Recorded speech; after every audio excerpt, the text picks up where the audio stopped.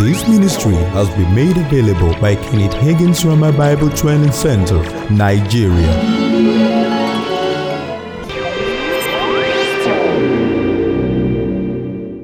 Growing in your yieldedness to the person of the Holy Spirit, growing in your knowledge of the adversary and his unique weapons against you, and growing in your knowledge of your assignment and call from God and to the people that you're called per time or per season.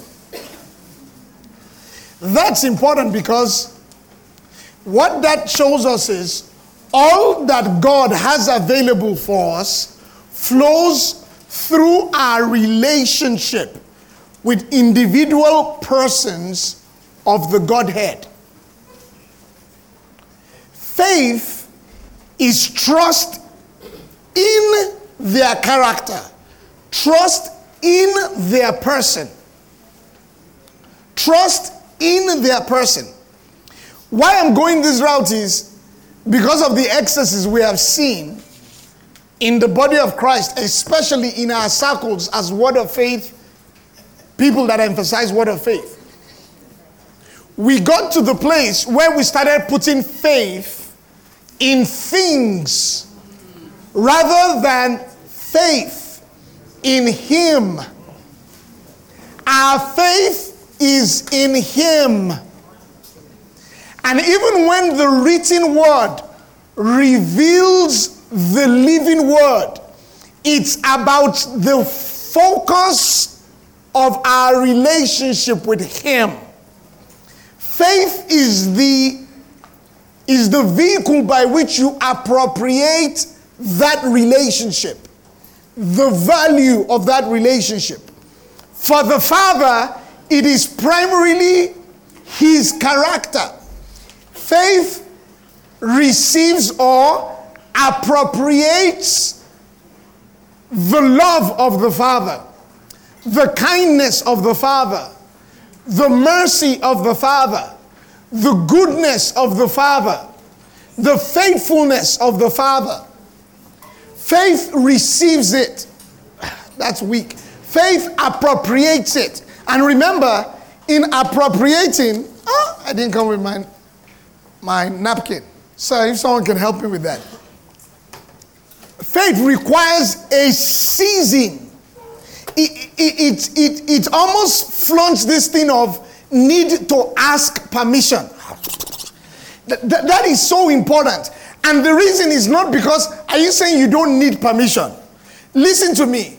What is already provided by grace does not require permission. Don't confuse the need to get permission with the need to keep your heart humble. Humility of heart is something all of us need to keep working on, ongoing. A consecrating of ourselves to say, my life belongs to you. I yield my life to you. Nothing of this is mine. I like to say it this way. He owns you twice. He owns you by virtue of creation in original intent. When He originally designed you by original intent, He owned you.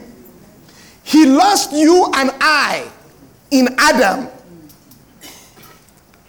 I pause there because though it was Adam that sinned, you have to take responsibility. I sinned in Adam. Because the lust I yield to is not Adam that is yielding. It's me that is yielding to lust. It's me that yielded to covetousness. It's me that is yielding to envy. It's me that is yielding to stress. Adam opened me up to it, but I did it like Adam did it. So my coming to acknowledge this lust is me yielding to it is important. It's that, and I'm getting to areas ahead of myself here. I'll leave it and come back to it. But I emphasize that to say this. It is important to know that He owns me by virtue of creation, original intent, but He owns me also by virtue of redemption. He lost me in Adam, then gave His everything in Christ to buy me back. So 2 Corinthians 5 14 says, for the love of God constrains us, so we thus judge that if one died for all that live should live for him that died. Our lives don't belong to us. That sounds like a strange thought. Your life is not yours. It's not yours. Galatians 2:20. For I am crucified with Christ. Nevertheless I live. Yet not I, but Christ that lives in me. And the life I live in the flesh, I live by the faith of the Son of God, who loved me and gave himself for me. My life is not mine. Original intent, scripture for that. Revelation 4:11. Thou art worthy, O Lord, to receive glory, honor, and power. For thou hast created all things, and for thy pleasure they were created. You and I were created for him to take pleasure in. He lost us and he paid back for us. Now we belong to him to take pleasure in. I'll extend that a little bit. That means it's not just your body that is not yours. Your mind is not yours. Your soul is not yours. Your spirit is not yours. You are bought with a price. Your giftings are not yours. Your abilities are not yours. I'll push it further. Your wife is not yours. Your children are not yours. Your husband is not yours. Your business is not yours. Your money is not yours. I'll say that quickly. That's why tithe is not an issue of New Testament or Old Testament. Tithe is an issue of consecration. Tithe says, all that I am is yours. All that I used what you gave me to get is yours. And the principle of tithe is the first consecrates the rest to acknowledge is his. I get concerned when I meet people that say, I don't believe in tithing. It's a consecration issue. It's your way of keeping that heart humble, of saying, it's yours. You see, every struggle with forgiveness is because you're not seeing the cross. Every struggle with bitterness is because you're not seeing the cross. The only thing that gives you audacity to refuse to forgive is the enemy blinding you to how much you were forgiven. And why are we saying this? We said all that of humility of heart to separate humility from the need to collect permission. You remember? Faith does not need permission. The cross was permission. Listen to me. Mark chapter 5, we see Jesus on his way to Jairus' house. He had told Jairus, I'm going with you. Walking towards Jairus' house, a woman that had faith took power, and Jesus did not know who took it. Somebody said seized. She seized power without Jesus' permission.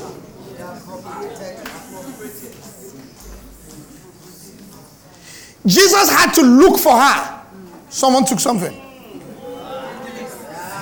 And it wasn't like who took what they shouldn't take. It was really an excitement that someone knew how to take. Because everyone he met actually always needed permission. Mark and the first chapter, verse 14. A leper comes to Jesus and says, I know you have power. What I struggle with is I'm not, your willingness concerns me. And the reason your willingness concerns me is I know me. I know what I've done. I know what I did yesterday. I know what I did last week. I know to whom I did it and how I did it. And because of what I know of me, I'm not sure that what I have done won't affect your willingness.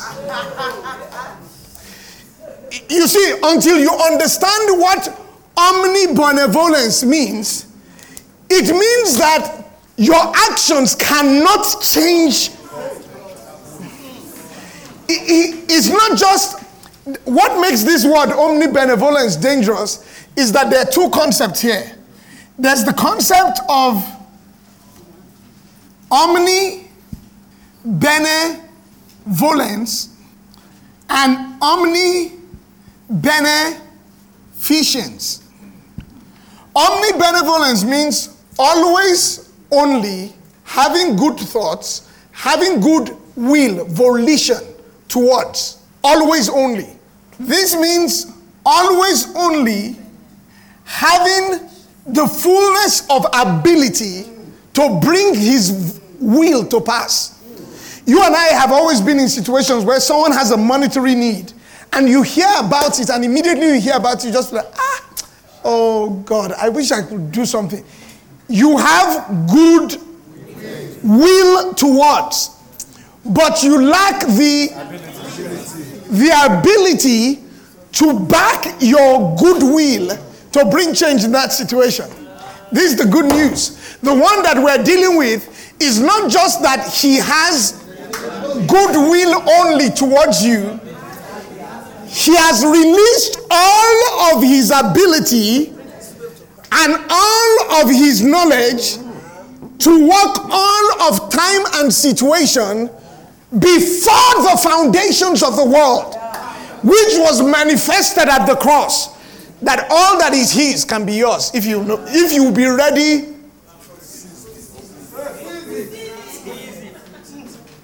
So that is why the devil specializes in dealing in darkness. It is blinding you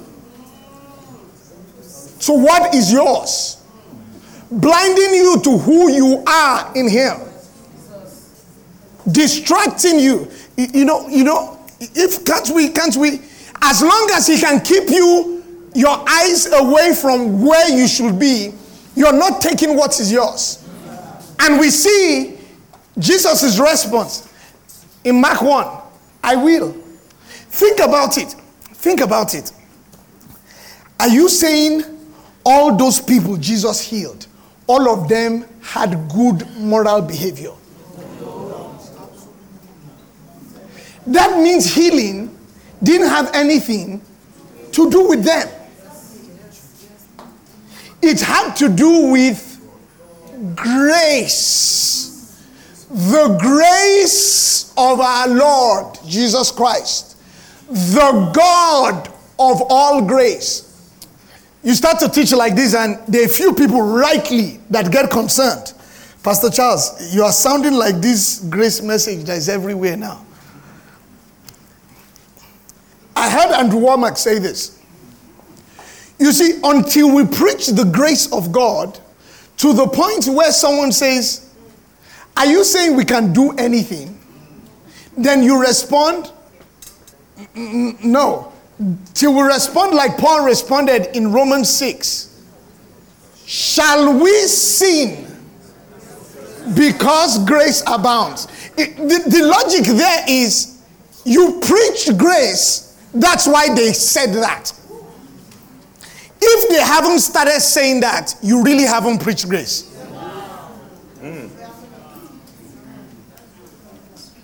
Understand what I'm saying? Yes, I'm not saying that we should sin that grace should abound. No.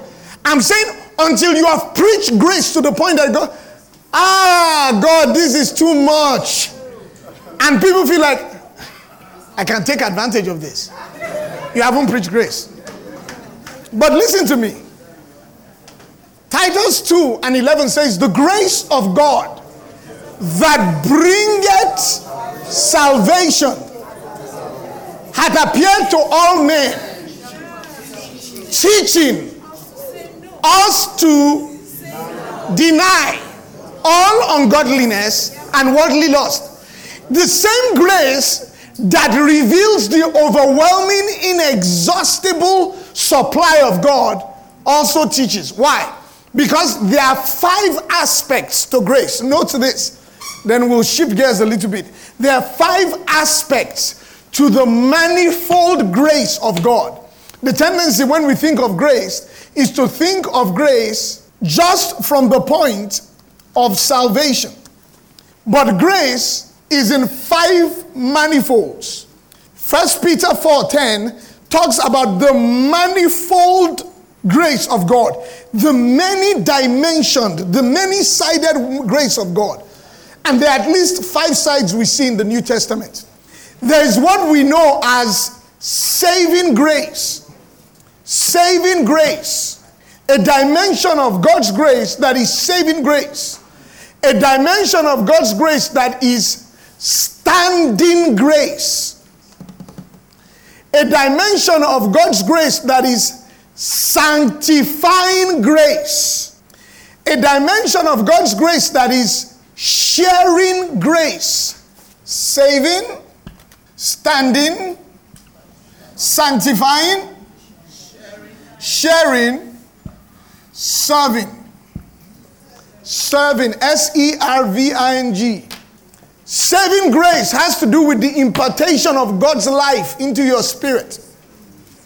Standing grace has to do with the impartation of God's strength into your spirit, soul, and body. Sanctifying grace has to do with the impartation of God's holiness into your being. Sharing grace has to do with the impartation of God's generosity into your life. Serving grace has to do with the impartation of God's ability into your life. Saving imparts God's life, Zoe. Standing imparts God's strength. Sanctifying imparts God's holiness. Sharing imparts God's generosity. Serving imparts God's ability. Saving grace keeps you from being eternally lost. Saving grace keeps you from being eternally lost. Standing grace keeps you from being defeated in life's battles. Saving grace keeps you from being eternally lost. Standing grace keeps you from being defeated in life's battles. Sanctifying grace keeps you from being contaminated by the world. Sharing grace keeps you from being saving grace. Thank you very much for bringing that caution. Saving grace keeps you from being eternally lost. Standing grace keeps you from being defeated in life's battles. Life's battles. Sanctifying grace keeps you from being contaminated by the world. Sharing grace keeps you from being self-centered and selfish. Serving grace keeps you from being unproductive. So there are 5 aspects that we see in the New Testament of grace: saving, standing, sanctifying, sharing, serving. And this is what we're saying. Everything that is of grace must be appropriated through faith. That means if I'm not appropriating saving grace, what happens? I'm spiritually eternally lost. If I'm not appropriating standing grace, I'm defeated in life's battle. I don't know who I am in Christ. Remember that scripture in Romans in the 5th chapter, the 2nd verse.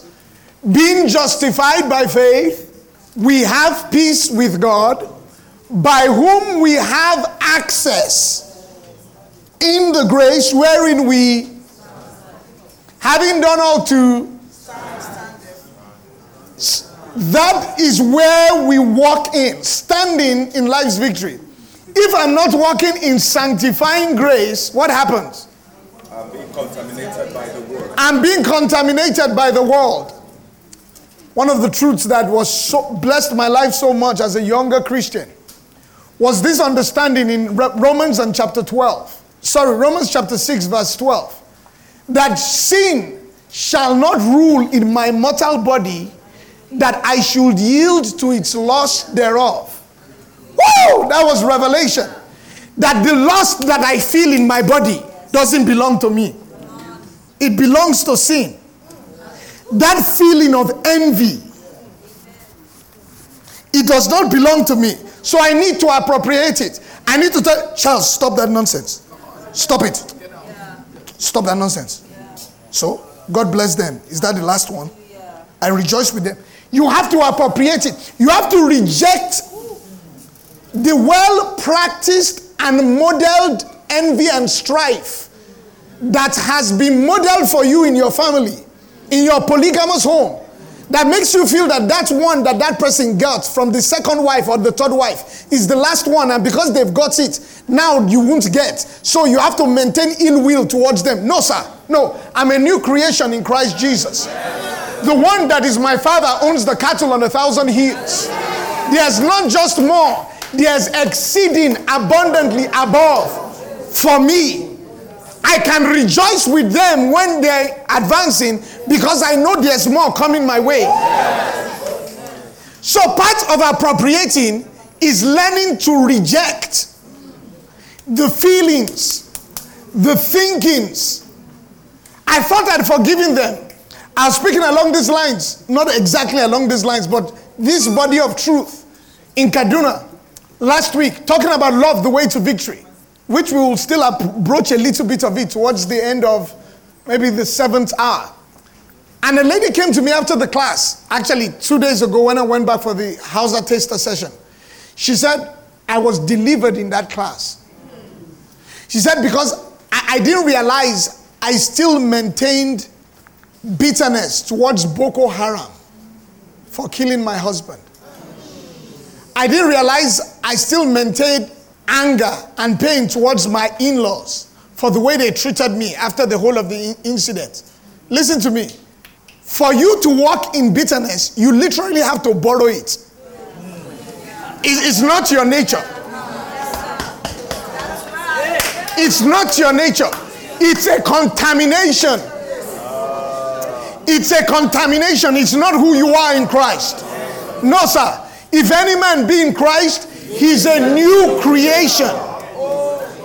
You know the danger of borrowing things, or of allowing bitterness from the adversary, lust from the adversary to flow through you, is that when it flows through you, some of it stays. It stays with you. And it starts, that residue starts to grow. There are things you need to let go of because it's not who you are. You are a new creation in Christ Jesus. Old things have passed away and all things have become new.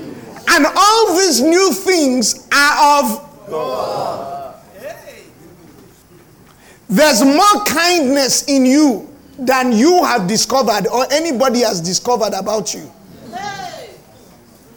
There's more patience in you than anybody has seen about you. There's more gentleness in you than anybody suspects is in you. But listen to me. As long as you continue through wrong thinking and the wrong use of mechanics of faith, as long as you keep saying, I'm not a patient person. But I'm just not a patient. Some people are patient. That's not my gift. As long as you keep using those wrong mechanics, you won't appropriate that which is true of you. And it doesn't change the fact that there's more patience in you to light the whole of Abuja if it was currency. Faith appropriates that which is provided by grace. Faith says no to the desires of this world and the lusts of this world. No. The religious people try to justify it and rationalize it. I'm an Ekiti man. I'm just naturally stubborn. No, sir. No. Not with a new life. Not with the life of God in you. Not with the life of God in you. You are a new creation. So this is what I'm emphasizing on purpose. Unless you are overboard on grace, aware of grace, the dynamics of faith will be a struggle. Faith seizes that which is provided by grace. Remember, we talked about the denying. The bulk of the denying has to do with who the adversary is and his unique assignments and weapons against you. So when his desires come, say, no, that's the old man. That's the old man. I used to want such things. I don't want it anymore. No. I desire the word of the God after the inward man. I delight in the law of God.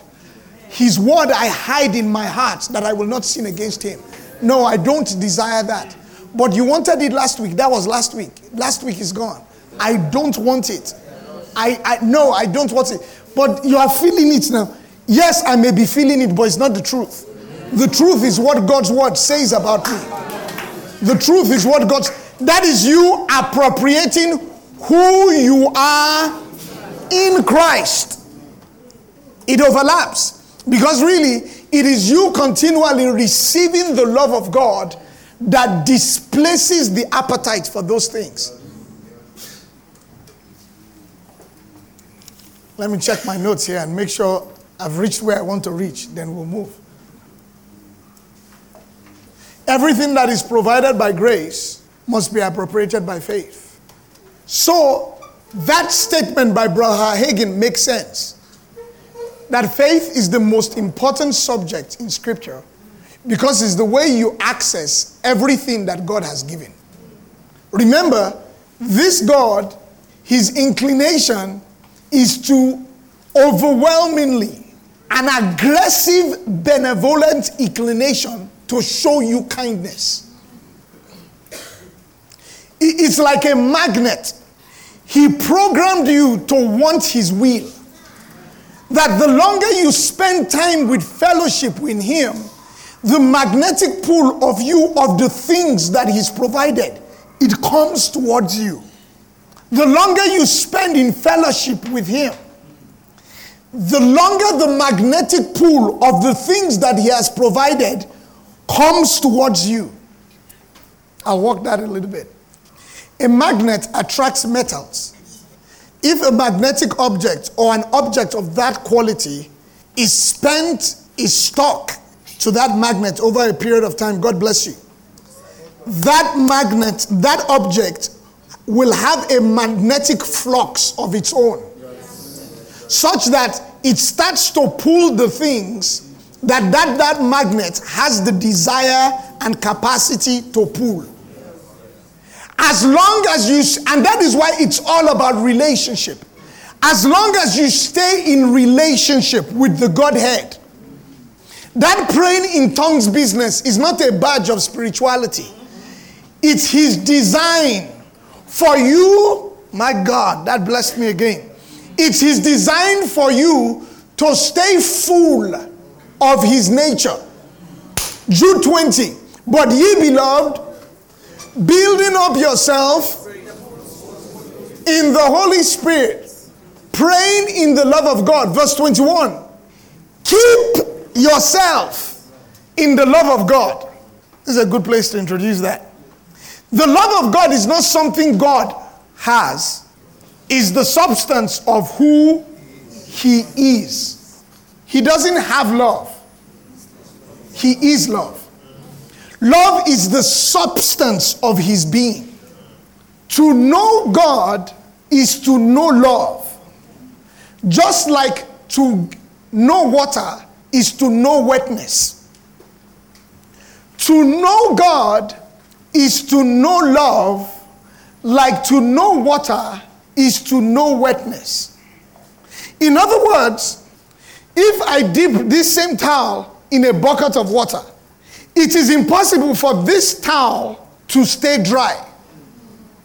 If this towel stays dry, it was not put in water. Because once it is put in water, it comes out full of water, it will be wet. To know God is to know love. To experience the person of God is to experience love. If you have not experienced love, you do not know God. Let's read 1 John 4:7 down a little bit real quick. 1 John 4, look at what verse 7 says.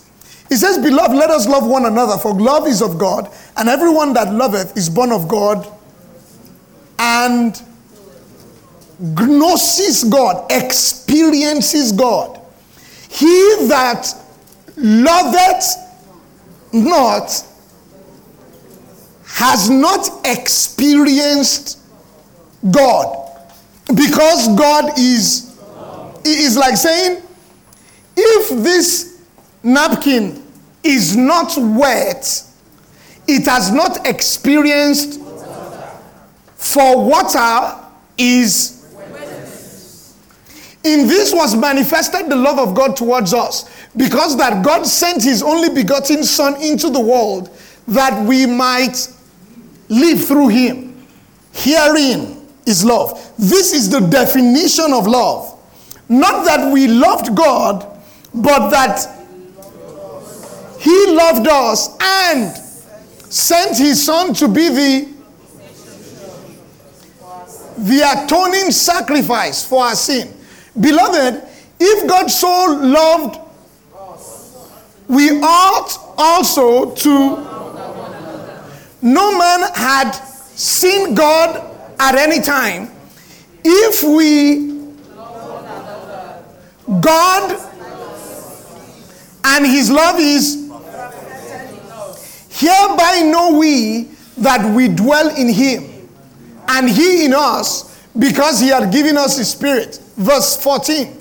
And we have and do testify that the Father sent the Son into the world.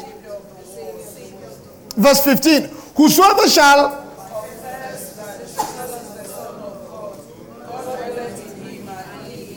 pause. He intrinsically ties God sending his Son into the world, into the knowledge of God, into love. He literally says you can't separate love from God sending his Son into the world. It's inseparable. It's one. Then he now adds it and says, which you've heard me say here before, how you love the person you like the least is the mirror perfect reflection of your love for God at his highest. Oh, you've not heard it before. I'll say it again. How you love.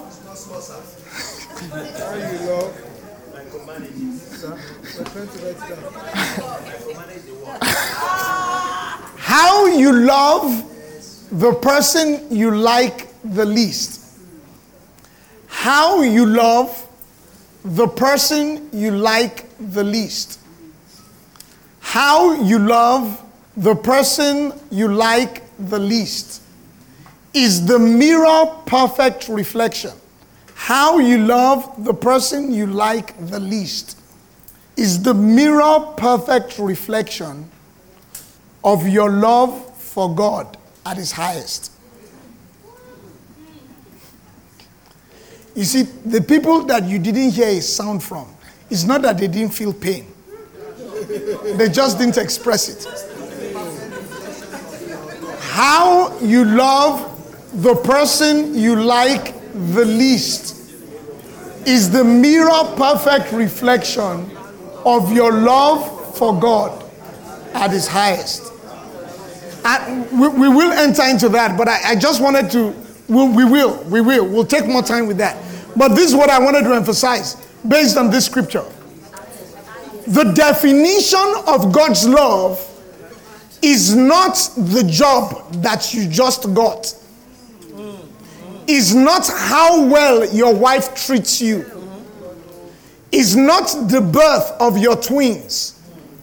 The definition of God's love is that he sent his Son to be the Savior of the world. The definition of God's love is that before the foundations of the earth, the Godhead decided when humanity sins like they will, we will take responsibility for their sin and pay the compounded interest of all their sin against me and become sin with their sin to bring them into relationship with us. That means that before the foundations of the world, in the beginning, God, in eternities past, God unleashed all his love, and though man sinned, an interest compounded on man's sin for 4,000 years, at the cross, God took responsibility for all the sin, waited patiently to take payment for sin, and when it was time to pay for it, took responsibility and paid for not just the consequences of my sin. He took all of my lust, all my shame, all my covetousness, all my greed. He took all your shame, all your rejection, all your bitterness, all your anger, all of humanity's filth, all their sinful actions, all the sinful actions they will make hereafter. Took it upon himself, yielded himself not just to the devil to take him to hell, and in hell made all the payments that you and I and all humanity should have paid for eternity. That is love. Thank you, sir. Really, it's an insult on him to say because I didn't get that job, he didn't love me. It's an insult, really, and this coming from someone that have experienced that where was God when my brother was killed? It's an insult. My brother was killed 5 days to my 40th birthday, so I flew into this country on 11th of December 4 years ago to bury my brother, take his body that had 3 bullets in it. Had to explain to his son that his father was dead. No, that doesn't define his love for me. The devil will use circumstances to lie about the character of our Father. In the midst of your pain, you will still have to judge God faithful. In spite of the abuse, in spite of the rape and rejection, in spite of the failure of the marriage, you will have to elevate the love of God above the pain of your circumstances. At some point in time, you will have to appropriate the love of God over the grief of losing a loved one. So this thing is not theory. Rubber will hit road at some point in time. You will need to use your faith to take what has been provided. Oh, I know what it is to lose a loved one. But in the midst of that pain, you will still have to go, you're a good Father. You're a merciful God. Thank you for the privilege to have known him for 40 years. Thank you for the blessing he was in our life. Thank you for the great memories we shared. Father, we're good. You've been a good God to me. Thank you for this. Thank you, Father. Thank you for the marriage. Thank you, though he's no longer here and we miss him, but you're a good Father. We thank you for causing our paths to cross. And the 10 years we had to... You will still have to appropriate the kindness of God in that situation. You will still have to seize it